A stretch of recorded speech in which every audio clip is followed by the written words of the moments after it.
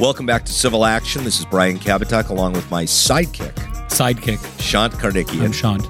Civil Action is a completely free podcast, mostly because we can't charge for it. I don't think anyone charges for podcasts, but okay. Really? No, yeah, you can't charge I for think, it. doesn't Netflix charge for We podcasts? can start running ads on it. Yeah, would that be good? Okay. Yeah. So yeah. it's an ad-free It is an ad-free podcast. And what we try to do on this is cover recent cases that will affect plaintiffs in their practice. It may be civil procedure. It may be substantive stuff. It's always interesting to us and to all of our listeners, and we appreciate you listening. Shant Karnikian works with me at our firm, Kabatek LLP. We're a plaintiffs-only firm in downtown Los Angeles, but we cover cases throughout the United States. Shant, what are we going to cover today? So today we're covering 3 cases, and then we're going to cover a statute. We're going to talk about invalidating releases and the appealability of an order invalidating releases in a class action. So that's an interesting subject for anyone that practices class actions. Then we're going to talk about the death knell doctrine and appealing an order to dismiss class claims and a cautionary tale there. Then we're going to talk about an interesting Ninth Circuit case that has to do with the Phelps factors, they're called, and what law applies after an appeal and whether or not you can create appellate jurisdiction. And then lastly, we're going to talk about AB 9, the assembly bill that's about to go into law, I believe, starting in 2020, right? Correct. And if you're listening to this podcast in 2020, it's already law. It is law, if it is 2020. So let's jump right in. Are we ready to jump in, Sean? I think so. Do you have the level of excitement that I have today about our cases? No, I don't. Actually, I think these are all... I'm very excited. We like doing this. This is actually a lot of fun. And we hope it's fun for you to listen to. We learn law and we try to make it interesting, and it's like law school in 25 minutes. So our first case today is Brown versus upside gating. Let's just pause for a moment. What is upside gating? Upside gating. So I looked into this. Okay. Upside is this, gating is the street that the property is located. Upside Management is the company that runs the property. And I guess they kind of incorporate all their properties as their name, Upside, and then whatever street it's on. So if it was on Figueroa, it would be Upside Figueroa. Upside. So upside gating is a case that involves some landlord-tenant issues in a class action, right? Yep. And one of the things that happened in this case is I don't really know what the specific allegations of the landlord-tenant class action were, other than the fact that somewhere along the way, the defendants got the bright idea that they were going to go get their tenants to sign releases. Right. I think the alleged violations were violations of the Rent Stabilization Act, rent control. So they get this idea to go kind of around. irrelevant to the case. That's true. But yeah. This is a typical tactic that a lot of defendants use, getting which is releases, to go out and get releases. And it's called pickup sticks because of the case called Chindara versus pickup sticks. So they pick up sticks to class. That's what they do. So they literally go door to door, and they were getting people. And I think in this case, they got something like 25 or 30. 26 people. To actually sign these releases. Yeah. And so the plaintiff's lawyers come into court and they have a motion to invalidate all of the releases. And apparently the grounds is that the releases contain misleading, coercive, inadequate information. They had pre-written checks as compensation, so it was a take it or leave it deal. It was supposed to be for past rent increases. So that really wasn't necessarily compensation. And the plaintiff brings this in front of the court, and the court says, yeah, we're going to invalidate all 26 of them. Because look, this stuff, the pickup stick stuff, is not necessarily improper. It's a dirty underhand tactic, if you ask me. But it's not improper. I've seen it be upheld. I've seen it get struck down. So there's strict requirements. So look into that. Look at this case too. So anyway, right. You owe somebody a couple $1,000s. You can't go to them and say, "I'm giving you $10." That's right. Yeah, and you can't lie to them and say things like, "This lawsuit is not likely to succeed. You're better off taking this money." You can't make misrepresentations.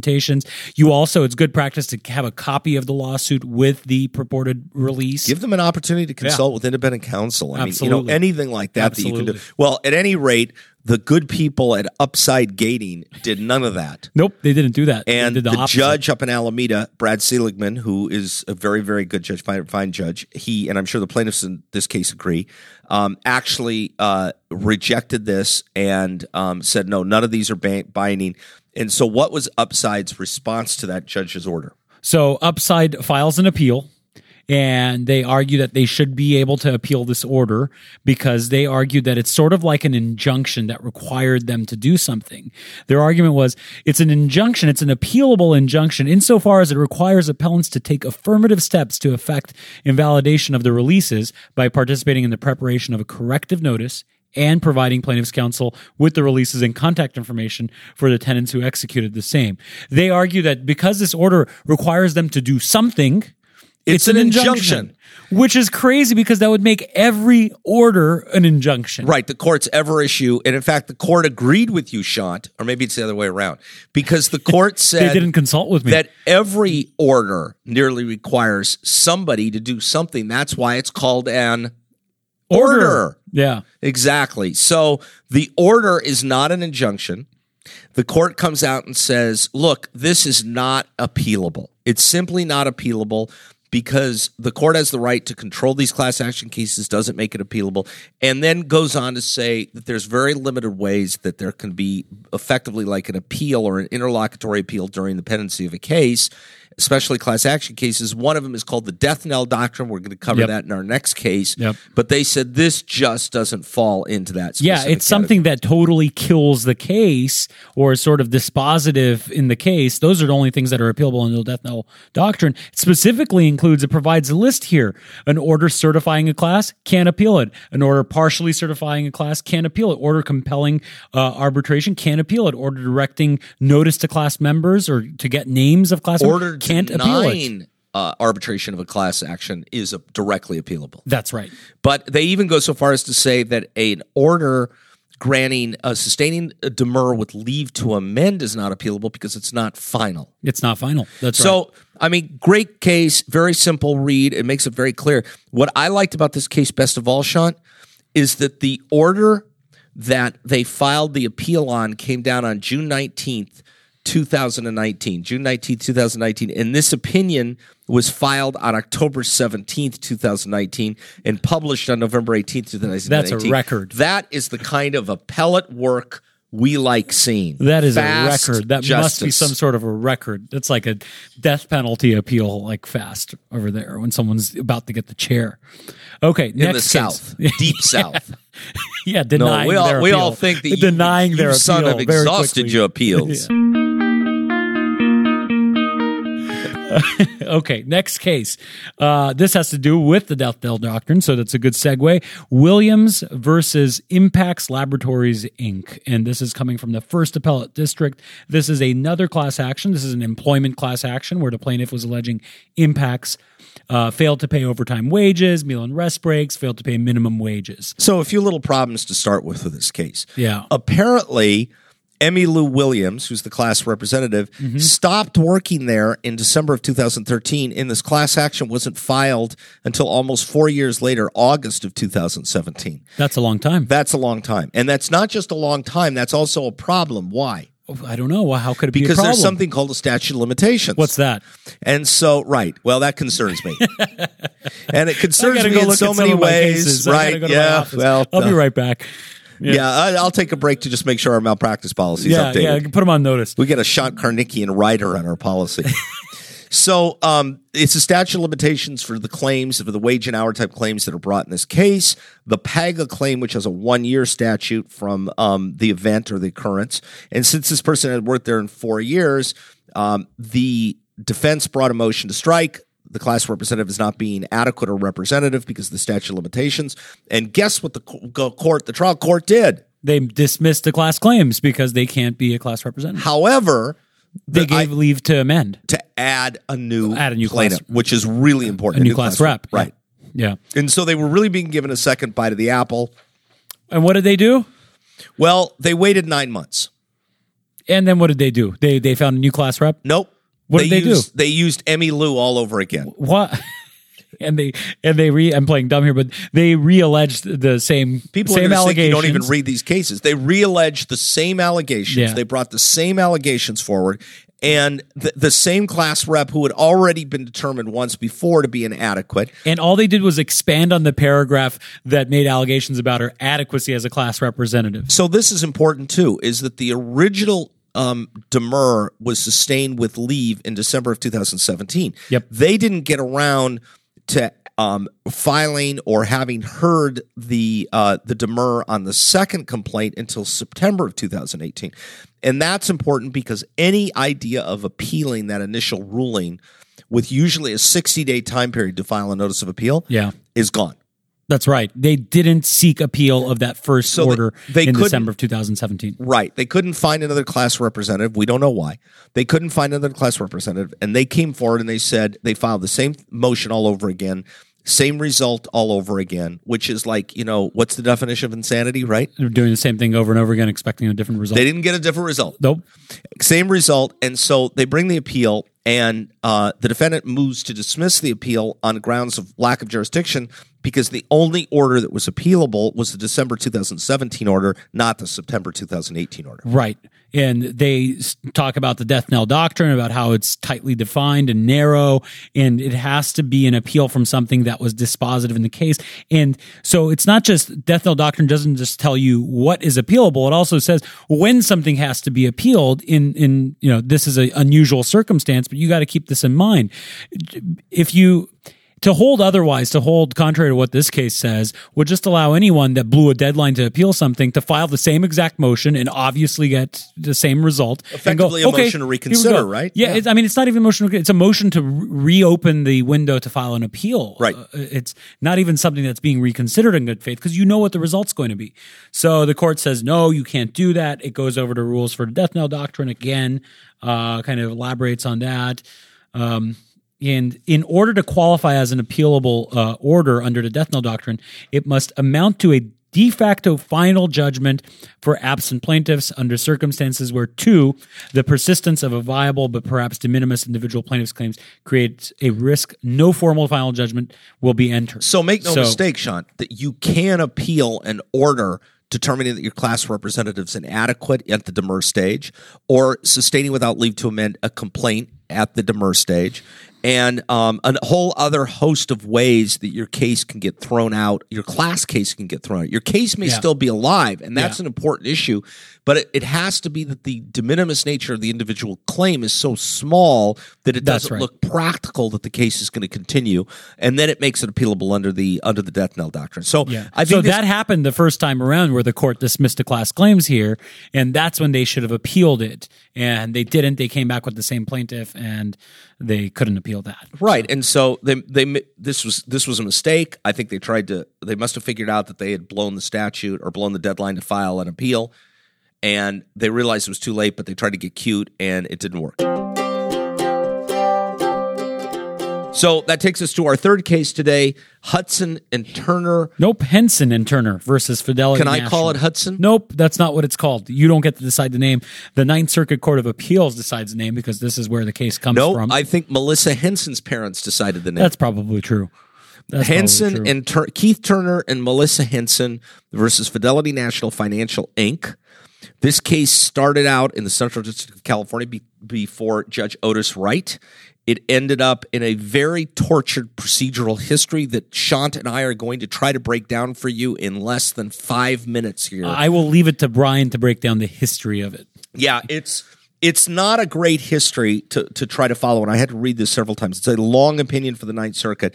But what it looks like happened is that the plaintiffs in this case had filed a class action against Fidelity National Financial, Inc. I got that so far, huh? Good, yeah. Pretty good. That's good. Yeah. They filed a class action, yep. It was for RESPA violations and other violations related RESPA? to... RESPA is a statute that involves real estate. It involves the real estate Settlement Procedures Act. So like when you can take fees and stuff like that as it relates to real estate transactions. Right. And so Fidelity National, I guess, is an escrow company. And this particular escrow company, according to the plaintiffs, had done something wrong. The district court judge throws everything out in this case, which if he had just thrown everything out, that would have been once again the death knell, and they could have gone forward with the class action appeal, right? Even in the Ninth Circuit, same rule. But the district court kept just a sliver of the case alive. So one of the things we've learned today on today's podcast is that in order for the death knell to apply, all class allegations have to be gone. Whole because case. a Whole partial case. Everything, yeah. A partial rejection of class allegations and some remaining isn't enough. And that's exactly what happened here. So the lawyers in the case on both sides said, look, this is obviously an important issue. We got to take it up to the Ninth Circuit. We don't want to sit around here and screw around with one little claim.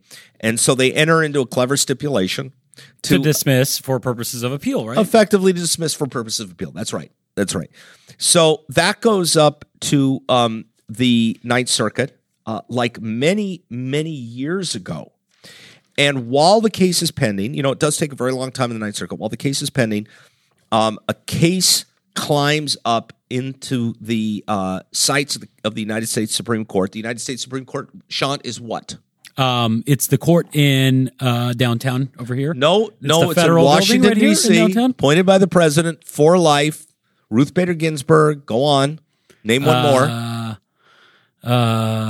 Anthony Scalia. Okay. Antonin Scalia. No, he's gone. No, he left. He's not around. Yeah, okay. He left the court. Okay. So it climbs up there, and on June 12, 2017, 3 years after the plaintiffs first filed their stipulated voluntary dismissal and the case got sent to the Ninth Circuit, the Supreme Court issues a decision in a case called Microsoft versus Baker. Yeah. So Microsoft versus Baker dealt with this very issue about the question of whether or not you can stipulate basically to appellate jurisdiction. Right. And over there in Microsoft versus Baker, they had a similar deal too, right? I think the plaintiff there reserved the right to revive their claims if the appeal court agreed with them on whatever the issue was. So the United States Supreme Court comes down with a decision that says you can't do that. You can't create appellate jurisdiction. Appellate jurisdiction, yeah. Right. You can't. Which kind of makes sense. Yeah. Yes and no. But I mean, I understand the practicality of it because oftentimes you are faced with sort of the same dilemma that the plaintiffs and frankly the defense were in this case, which is, we knew where we're going with this case. It's going to end up in the Ninth Circuit. Why don't we just get there now? Can't do it. So it comes down. And that then leads to the next chapter in the exciting procedural history of this case, which a motion to dismiss is filed by Fidelity. Yeah, because Fidelity refuses to let the case proceed, right? And instead, they wanted the whole case thrown out. At that point, they said they wanted the whole thing thrown out. And instead, the Ninth Circuit sends the case back to the district court for consideration of whether or not any portion of the case is still alive and can proceed in light of the procedural history here. And then guess what the district court did? What did they do? Well, the first thing they did was, and very good lawyering here, obviously, on both sides, the plaintiffs brought up a case called Phelps versus Almeida. Okay, another Ninth Circuit case. It was a habeas case, but it dealt with the very question of when new law comes along or changes the law come along, which change the course of your case. Is your case allowed to proceed back in the district court from the Ninth Circuit or from the circuit? It's a way of seeking relief from a judgment dismissing a case. Right, this torture... change. It's like a motion for reconsideration, sort of, right? Well, I guess. I mean, it really says... It's really based on fundamental fairness. And it's the Phelps factors. The Phelps factors, not Michael Phelps. It's the Phelps factors. Right. And the Phelps factors are, is it fair to allow the party to kind of go back to where they were before? Right. And so the Ninth Circuit, in this case and in Phelps, cites a number of different factors that we're going to look at to go through this. So, but before we get to that, the last chapter of the tortured history is that the district court says Phelps doesn't weigh in your favor, plaintiffs. Bye-bye, your case. Bye-bye, because you dismissed it. You agreed to a judgment of dismissal. Right. And then the case ends up in the Ninth Circuit. Now, a second time in the Ninth Circuit, this time on the question of whether the Phelps factor should be evaluated. Right, whether they can revive that one claim that hadn't been thrown out by the First thing the Ninth Circuit says is, yes, even though it's a habeas case, we think we should be able to consider Phelps factors in determining whether you'll be given a second chance, a mulligan, right? And so then we go through the Phelps factor. Sean, tell us, because people at this point are sick of hearing my voice, tell us about the Phelps factors. Sure. The first one is change in the law. There has to be an actual change in the law. That's pretty self-explanatory. It's kind of like a motion for reconsideration. That's why that came to mind. But there has to be some sort of a change in the law that now weighs in favor for fairness, giving you the relief that you want, reviving your case or whatever. And it also has to be that it's a surprise to you. So the argument here is that Microsoft case was a change in the law. Apparently, the case hadn't even been a petition for certiorari hadn't even been filed at the time that they entered into their stipulation. Right. Exactly. So that weighs in favor of the plaintiff here. Next factor, plaintiff's diligence in pursuing relief. this one's not as important, but did they do something about it? And here, clearly they've appealed it and they're trying to get relief from it. Right. What's the next one? Next one is reliance interest in the finality of the case. What's the interest in having this whole thing decided and once and for all? Yeah. And I think that weighs in favor of plaintiff here again. And then next is delay between the judgment and the Rule 60B motion. Now, this one I thought was interesting because clearly it was in their favor, in the plaintiff's favor in this case. And the court said not only did the plaintiffs move for relief shortly after the Ninth Circuit decision came out, sending it back, but there was never finality. Yeah. Yeah, that's right. And then the next factor is relationship between the original judgment and the change in the law. And I think over here, this also weighs in favor of the plaintiffs because they relied upon the law and the lack of that Microsoft ruling in coming to that decision to enter into that stipulation, and then that case came down and kind of screwed them. And then the final factor is concerns of comedy. And I love comedy. No, it's not that kind of comedy. It's not stand-up comedy. I love comedy. That's not stand-up. It's my favorite clause. It's my favorite clause in the entire United States Constitution. We should start an improv group called I don't know, lawyers and comedy, stand-up comedy, but COMITY. So what is comedy for someone that Saturday Night Live? That's comedy. No, COMITY. It's a provision of the United States Constitution. Let's move on. Okay. So anyway, that requires consistency between different districts and things like that. So, and that also weighed in favor of plaintiff here. So right. What ultimately happens? Well, ultimately they say there's a final factor, which is let's look at all the considerations. So it's a balancing test, in my opinion. And the Ninth Circuit comes back and say, look, this would be fundamentally unfair. The district court exceeded its jurisdiction. It went beyond what it should have done here, and the case should be allowed to proceed. So it was allowed to proceed. Interesting case, right? Good outcome for the plaintiff. Interesting issue. Kind of nerdy procedural stuff, but that's interesting. We're nerds, so we're not. If you're cool. listening to this podcast, chances are so are you. Well, what if they're listening to make fun of us? God, good for them. Yeah. Seriously. Yeah. Last thing we're going to consider today is something we haven't, and we'll try to do this a little bit more often, is some of the legislation that's been enacted in 2019. And there's been a lot. That's right. And consumer attorneys of California had, I believe, 9 bills that they sponsored that were signed into law. This is one of them. It was AB 9. And it involves, it's called SHARE, SHARE, Stop Harassment and Reporting Extension Act. Is that like the performer, like Sonny Ann? Sonny and Cher Sarkeesian, who's actually Armenian. Right. Yeah. Right. Half Armenian like me. Yeah. Okay. Yeah. So only half. What is this? Tell us about the statute. So that goes into effect January 1st, 2020. Yeah, it changes the timing of FEHA. FEHA is the Fair Employment and Housing Act. That's the statute that gives someone a right of action for discrimination claims. It doesn't just have to do with housing, but it also has been expanded into the employment context.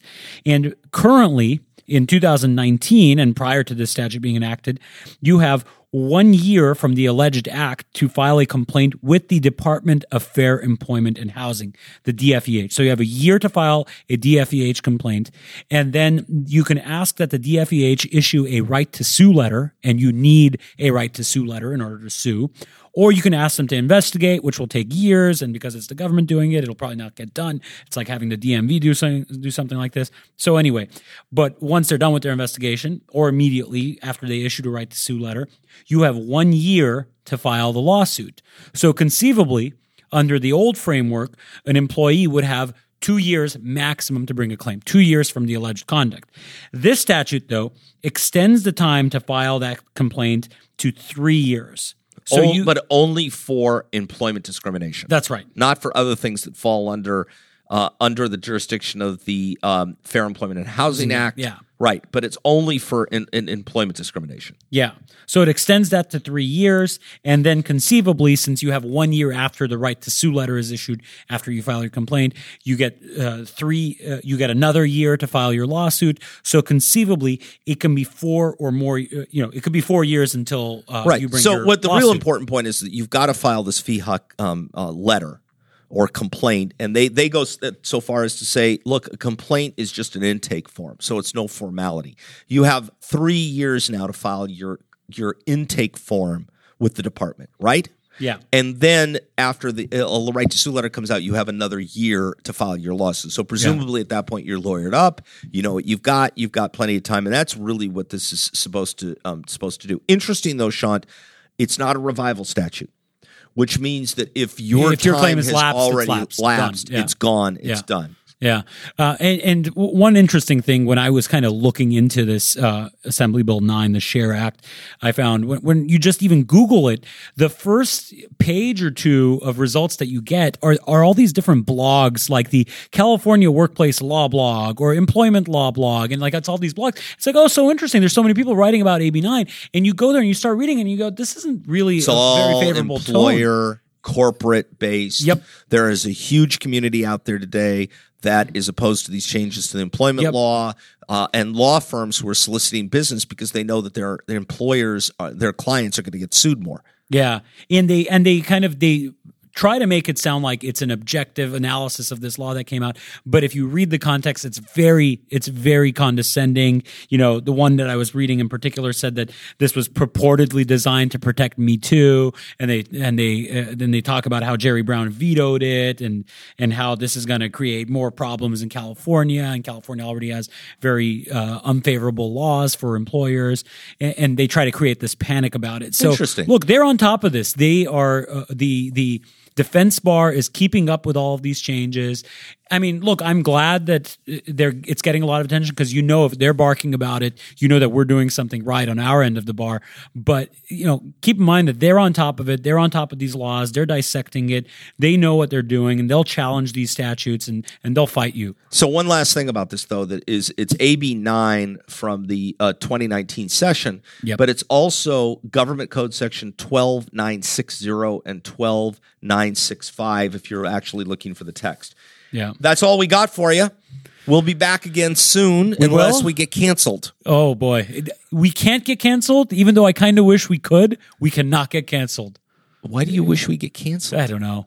Less work for me. That's probably because I'm lazy. That's probably it's because I'm lazy, and I don't have to tell you that. Well, but thanks for tuning in. Remember, you can find us online at kbklawyers.com. This is ad-free, but we'll plug ourselves. But really, we like doing this, and we like hearing your feedback. So subscribe to this podcast, rate us, reach out to us with any questions or feedback if you want to run something by us. We're always looking to make new friends, especially Brian. He needs more friends. So thank you for tuning in, and see you next time.